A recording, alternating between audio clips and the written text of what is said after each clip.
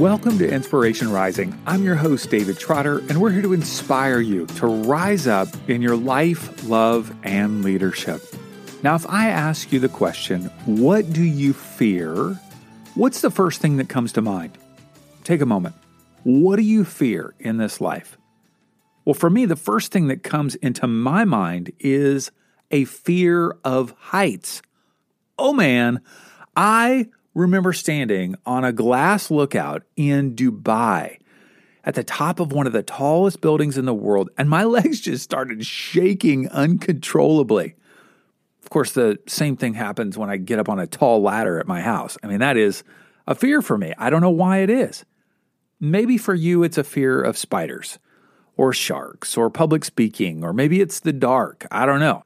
Well, for most of us, those fears are rather small in comparison to the fears that we're talking about today with our guest, Rhonda Britten. She believes there are fears that are holding you back, and you might not even be aware of them. Now, this conversation was so powerful that it went a little long. And so I thought it might be good to have it come out in two parts. So part one, which you're listening to right now, is called How to Gain Life Skills to Live Fearlessly. And part two is called Overcoming Childhood Trauma to Live Fearlessly. Now, you've got to listen to both episodes, okay?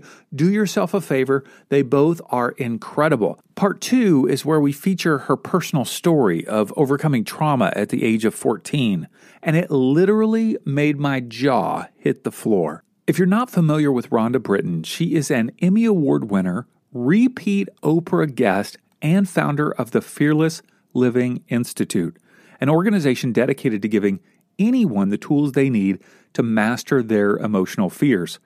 She's the author of 4 national bestsellers, including Fearless Living, which features her groundbreaking work called The Wheel Technology.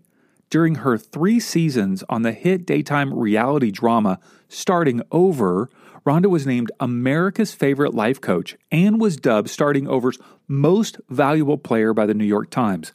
She is a globally recognized expert on the subject of fear and fearlessness. All right, let's jump into part one of my conversation with Rhonda Britten.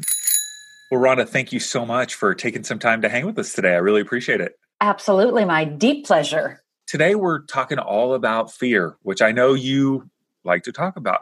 Oh, I do.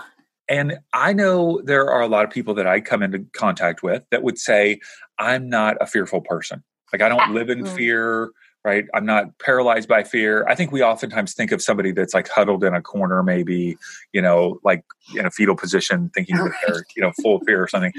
What would you say to the person who would say, I don't have fears. Maybe I have fear of heights or spiders or snakes, but I'm not a fearful person. I would say, congratulations. First of all, congratulations. Wow, that's amazing. And I would say, 2 things. So I'm going to take it 2 different ways. First thing I would say is I never thought I was either, because I was never a person that said I'm afraid, ever. I never said I was scared.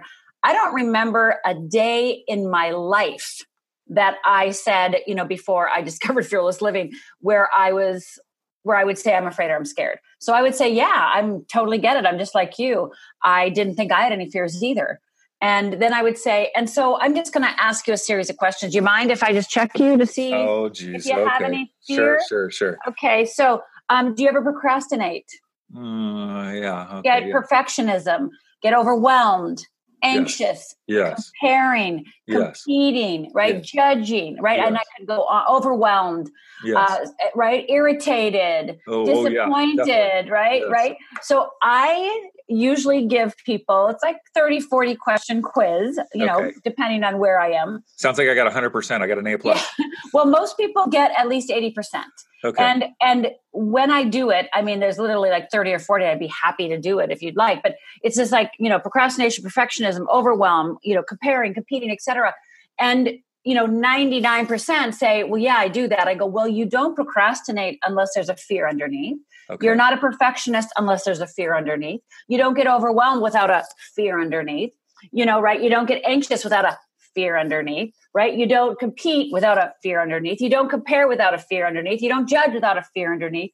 So all the behaviors that we are not proud of, things that we go, I got to change it about myself. I hate that I'm so comparing. I just hate it. Or I just hate when I judge others. Like we all want to become more evolved and loving and inclusive. And the fact is that what we blame ourselves for and beat ourselves up for are really the symptoms of a deeper fear.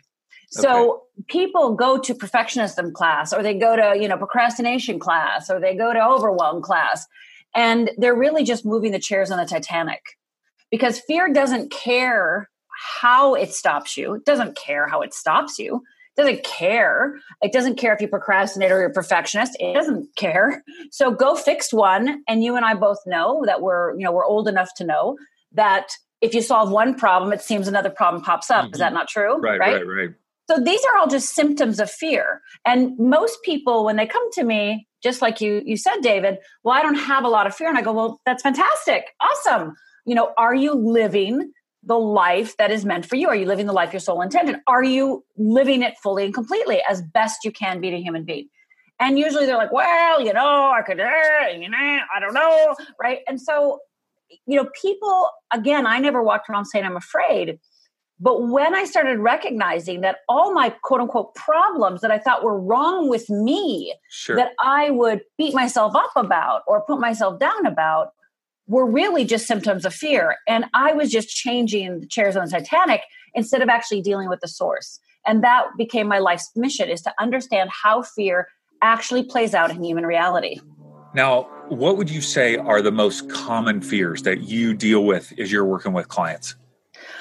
Well, I have something that I created called the Wheel of Fear, and everybody has a unique Wheel of Fear, and there's 4 components of the Wheel of Fear. So, everybody's fear is a little bit different, has a little different taste, because our fear was developed by the time we were 5 years old.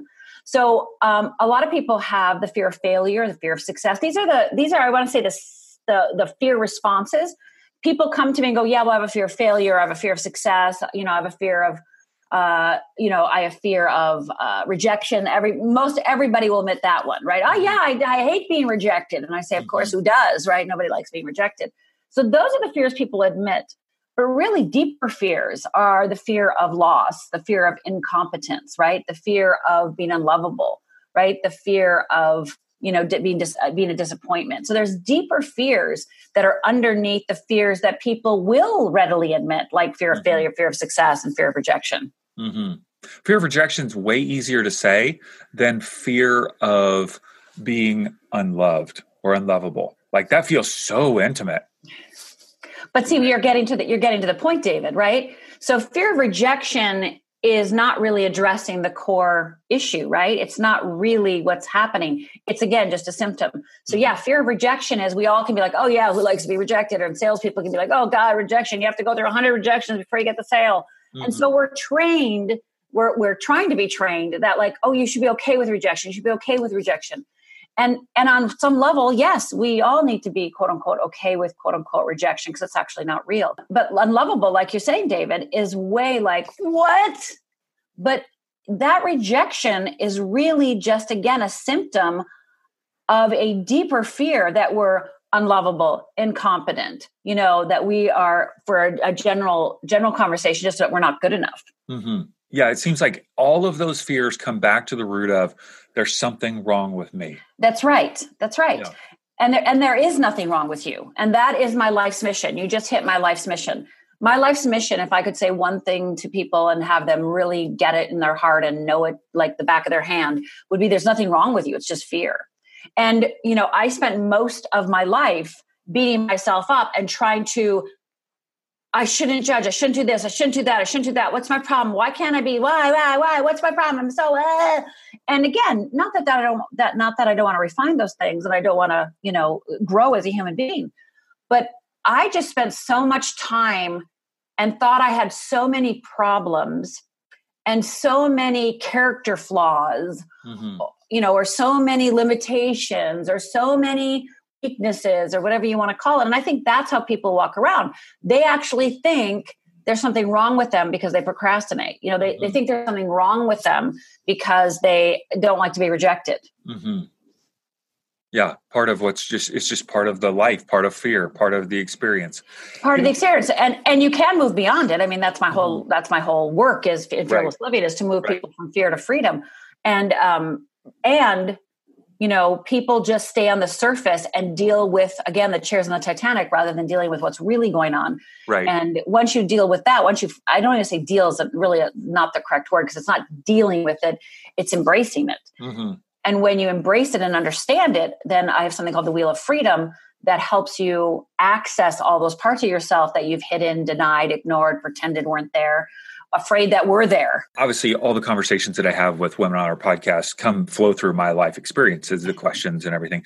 And so one of the things you may or may not know about me is I was a Christian pastor for over Ah, 10 years. oh, wow. And so one of the things that really that I've unpacked over the last 11 years of not being in full-time ministry is that so much of the Christian spirituality and church is rooted in there's something wrong with you. That's right. You are a sinner and Mm-hmm. you are in need of God's grace and Jesus dying on the cross, right? All this stuff. So the thing that I'm challenged with by that is so many churches, even if it's subtle, continue to tell you every Sunday, even through the songs, that there's something wrong with you. Yes. And so I really just don't resonate with that, anymore. And not that I don't have faith, I do. I would still consider myself a follower of Jesus. And yet, what you talk about in that there's this freedom of saying, there's nothing wrong with you. You are beautiful. You are wonderfully made. Yes, we all have challenges. Yes, we're all growing.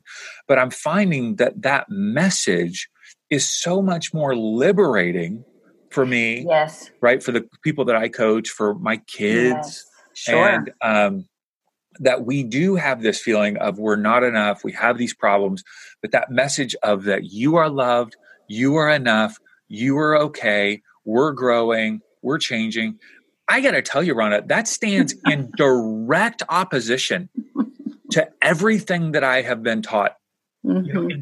as part of that faith. Yes. Yeah, I mean, do you find that? I don't know. Do you find that faith is a challenge for people that you coach, or is that not? Or I Well, don't know. I was going to be minister when I was younger, Okay. and I actually was in ministerial school Mm-hmm. when Fearless Living came through me, because I do believe this is a gift from God. I don't believe that I created this all by myself. I believe that God was answering a deep cry in my heart, right? So, and I remember the day that I really got it, and I was sitting there with one of my clients. I was working with somebody. I wasn't a coach yet. I was in public relations, and I had a client who was a trainer and actually one of the first coaches ever in the world. And he and I are sitting in his office, working through some issue. And I had what could be called a mystical experience, or who knows what you want to call it, but I call it a mystical experience. And basically, to the right of me, right up here, the world opened up. It's like heaven opened up, and like a book came out and went like this, and then shut and went away. And I was like, what the hell just happened? What the heck just happened? Oh my gosh, what just happened? Yeah. And what happened is that I was literally downloaded the answer to every question I'd ever asked. And inside that message was inherently, oh, well, Rhonda, I'm giving this to you, but you don't have to go teach it. Mm-hmm. And I was like, no, I am not, I'm not worthy of this. Like, I can't do this. And it took me many months to embrace what was gifted to me. And, obviously God keeps working through me and helping me refine the message, et cetera. But I, like you, I always had to fix myself. Right. Now, this is where I go with God, and I do sermons. I love talking about God and fear. The thing is that I think there's a disconnect for most people, just like you're talking about. But the disconnect even when you're talking about, oh, you're loved, you're whole, you're good enough, right? All those things. Yeah. The disconnect is that you still need skills. Sure. Yeah, but most people don't get that. So most people walk around are told that they're loving, oh, you're loved and you're good and you're perfect as you are. Yeah. And then they don't actually understand why they're still having problems or why still thing isn't quite working, because they're not going to get the skills they need. Right. So it's not that you're a sinner and don't get skills, and that you're loved. You need skills. Right. So to become in this world, to show up as God intended, i.e. more loving, more expansive, more inclusive. Sure. That just doesn't happen like because you want to be more loving. You actually have to be refined. You're just like a diamond, right? That has to be chipped away. And you also have to be added to in the sense of skills. So I think one of the big things that I find when I go into spiritual homes, i.e. churches, et cetera, is that there's not enough skill building. Right. So people are walking around. I don't care which church you go to. Yes. I don't care if you go to a new age church that talks about you're loving, or I don't talk about, or the church that you're saying, like you're a sinner. I've been to both. I go to both. I get the message of both. Yeah. But they're not really. And that I think one of the benefits, like actually Joel Osteen, I always say is a little bit more of a coach than a minister because he actually will say things, but we all need skills and just telling you to be nicer to people isn't actually a skill. Right. It's a concept. Yes. But I spend most of my time, David, when I coach, doing role plays with people. How do I tell that to my mother? Yeah. How do I say that to my boss? Sure. How do I can tell you all day long to go and be nice. I can tell you all day long to go be loving.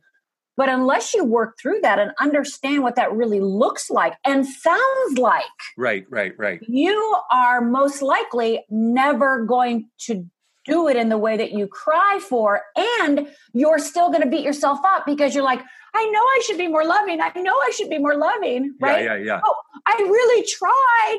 And I have a client who's, trying to be more loving and she has conflict with her mother and she doesn't know. I had to teach her, train her, support her in understanding how to hold herself solid in the face of her mother and be loving at the same time. Yeah. I don't think people don't know that. People don't talk about it. People don't teach it. Okay, this is amazing. So my wife is a kindergarten teacher. She has embraced a way of doing things called conscious discipline. And it's a certain way of, molding, shaping, and helping kids. And so much of elementary school teachers have a treasure box. If you perform a certain way, then you get to go visit the treasure box, which is a bunch of, dollar store crap. And so she is just going through, she just finished summer school. She had a student in her class that's very challenged. And the parents are saying, you can't go to this movie if you don't have a good day. Right. So it's all punitive. And my wife, she deconstructs this stuff at home, processing it. And she said, they don't understand that it's not about punishment or reward. It's about the fact that he's missing skills. That's right. He's missing skills. That's right. Yeah. He doesn't know how to regulate his emotions. He doesn't know how to regulate his body. And he doesn't know how to process. And when they hear the parents hear counseling, they think, oh, he's going to have to lay on a couch and deconstruct, his 5 years of life. When she's saying, no. Counseling at that age is literally role play, teaching the child how to interact with his or her peers. Yes. How to have a conversation. Yeah. So I love what you're saying, that it's like, okay, you've got to be told that you're loving, you are complete, you are whole, you are beautiful. But at the same time, you're growing, you're changing, you need skills. And how do you express beauty? How do you express love? Right? How do you do that? I remember my niece, she had I think her son at the time maybe was 3 or 4, maybe 5, really little. And he was holding something really precious. He picked something up on the shelf and she says, don't drop it. And I said, how does somebody not drop something? How does somebody not drop something? Yeah. So you're not teaching him how to hold it. Right. I said, sweetheart, so you need to say, hold it gently, hold it with 2 hands, right? Right. You need to tell people how to do something, but instead we go, don't drop it. Yeah. The only thing I hear is drop it. Well, exactly. And that's what our conscience hears too, right? That's how our brain works. But the point is that what we're doing is we're telling people not to do something rather than telling them what to do. And so I spend 99% of my time talking to people about what to do. What I don't talk about what not to do. I never tell somebody not to do something. That's a waste of time. Instead, you want to tell them what to do. So they start doing that replacement. So they start understanding, oh, in this situation, I want to move that glass object from here to here. It's not, don't drop it. It's more like, okay, hold it with two hands. Right. Does it need bubble wrap? Right. Like there's a lot of things to think about in order to get that object safely from, the table to the couch. Sure. But because just like your wife is experiencing in kindergarten, parents have never learned it. Right. So then they just demand good behavior, right? But they don't understand that to get somebody from here, like you're saying, you have to teach them how to regulate their emotions. You have to learn that how to speak up. You have to let them understand who they are and what they're feeling, and their feelings are okay. Yeah. So, but most parents don't have that skill. So your wife is working with the mothers of the children, the fathers of the children, right? Or the caretakers of the children. And I'm working with the parents. Yeah, right. That's so good. So good. Okay. So back to fear. Yes. When I'm having, whether it's perfectionism or procrastination or comparison or, all of these things that are rooted in that I'm not enough, I'm feeling less than, maybe you won't love me, whatever. How does that fear work inside of our brain? Like, help me understand how that is bouncing around inside of there. Well, let's just say a couple things about how the brain works. Number one, the fear, actually, let's just say that fear and the brain and our whole body system, our neurobiology wants to keep us safe. So that's the first and foremost thing. We are meant to survive. Now, this is how the brain works. The brain doesn't know the difference between an emotional fear or a physical fear. Okay. It doesn't know the difference. So we all can relate to, oh, I'm afraid of heights. And we all get that as a survival mechanism, right? We can logically all get that, right? Oh, that's scary. That's a survival mechanism. I don't want to fall. Okay, got it. But that same thing in the brain is actually happening on an emotional level. The brain doesn't know the difference. So if you haven't dated for 20 years, if you have weight that you haven't let go of or released for, 5, if you have never asked for a raise before, if you've never changed jobs before, if you've never moved, right? Anything that's new or different, that is literally to the brain and body, depending on your abilities, like being on a high building and jumping off. Yeah. So again, people don't equate them the same. They think like, oh, well, I mean, I very rarely come across somebody who's like, well, I'm afraid of spiders. We'll admit our phobias, i.e. in the heights and spiders and snakes. But what people don't get is that emotions are the exact same thing. Our risk taking is the exact same thing. That's how our brain works. So we are literally meant to survive. We are literally meant to stay safe. So our body and brain will invent anything it needs to get us to stay stuck, safe, and small, because that's the only way it can guarantee our safety. So another way to think of it is, I have survived this long, right? I've survived this long. So clearly what I've done in the past has worked to keep me in survival, not happy, not joyous. Fear doesn't care about those things. That's not what it's about. It only cares about survival. Okay. So you can talk to most people our age, David, and they're like, I keep doing the same thing. I keep doing the same thing. Because fear is like, yes, and you survived. That's awesome. Look, we did it. Yeah. So again, fear's job is not to make you happy, joyful, peaceful, graceful, easy. It's to help you survive. Okay. So that's one thing about the brain. All right. So go ahead. Keep going. Yeah. I was just going to say another thing about the brain is what they're discovering, which is really cool, is that they're starting to discover that fears are handed down through our DNA. Yeah. Tell me about, I don't like this. I hate this. Yes, but this is the thing. You can transcend them. Just because you have a fear that's been handed down to your DNA, I like to think of it this way. I've had fear handed down through my DNA, and I am choosing to be the place that it transforms so that my cells and my DNA shift, right? We are knowing it through epigenetics, right? That word that I can't pronounce right now.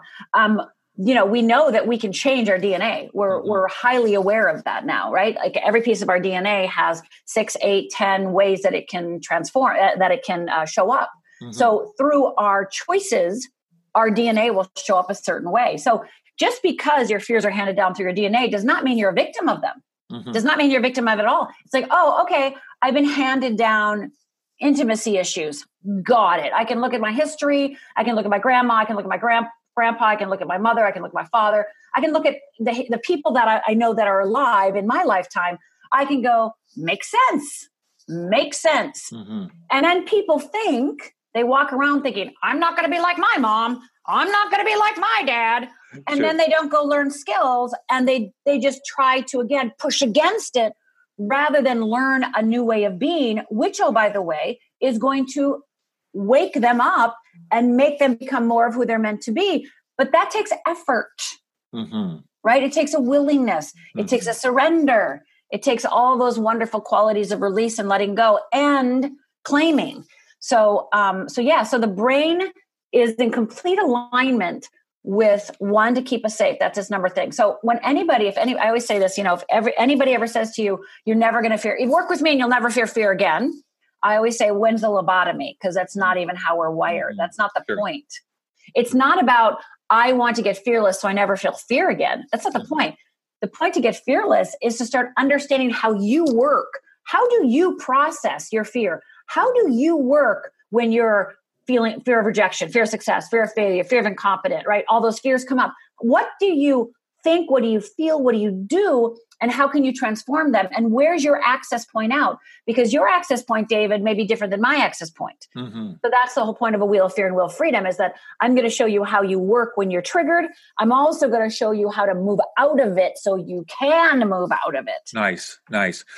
Some of our listeners will know that 11 years ago, I had a kind of meltdown myself, and I had a brain scan through the Amen Clinic, Dr. Oh, yeah. Yes. And they do a measure of the activity level of your brain. Yeah. And the 3 areas of my brain that they pointed out, one was my basal ganglia was at a +4. They have a +4 to -4 system, +4 being like super overactive, off the chart. My cingulate was at a +2, and then my prefrontal cortex was at a -2. So okay. Yeah, I'm in good shape. Yeah. And I'm like, okay. So, but what was great? Not in good shape. -2. They said, so when somebody brings you negative information, you probably either want to really amp up, or run away, fight or flight, because I'm at a -4. And, I can point to multiple times when I have had negative information, I will literally have a jolt of energy flow through my body. That's not a positive jolt, right? It's not a like, ooh, that felt good. It is a adrenaline jolt that I didn't ask for, right? It just, bam, shows up. Yes. And obviously that's a triggering, experience. Yes. And, I've had to learn how to process those things. That's right. And, how to deal with that. And how to love it. Well, it provides energy. You know what I mean? It definitely, because I'm an action taker. So it motivates me to take action in ways. But my company's called Fearless Living Institute, FLY, the acronym FLY, and how I really use the acronym FLY, Fearless Living Institute, is frequency, length, and intensity. And when you start understanding how you process, the frequency in which you get triggered will decrease.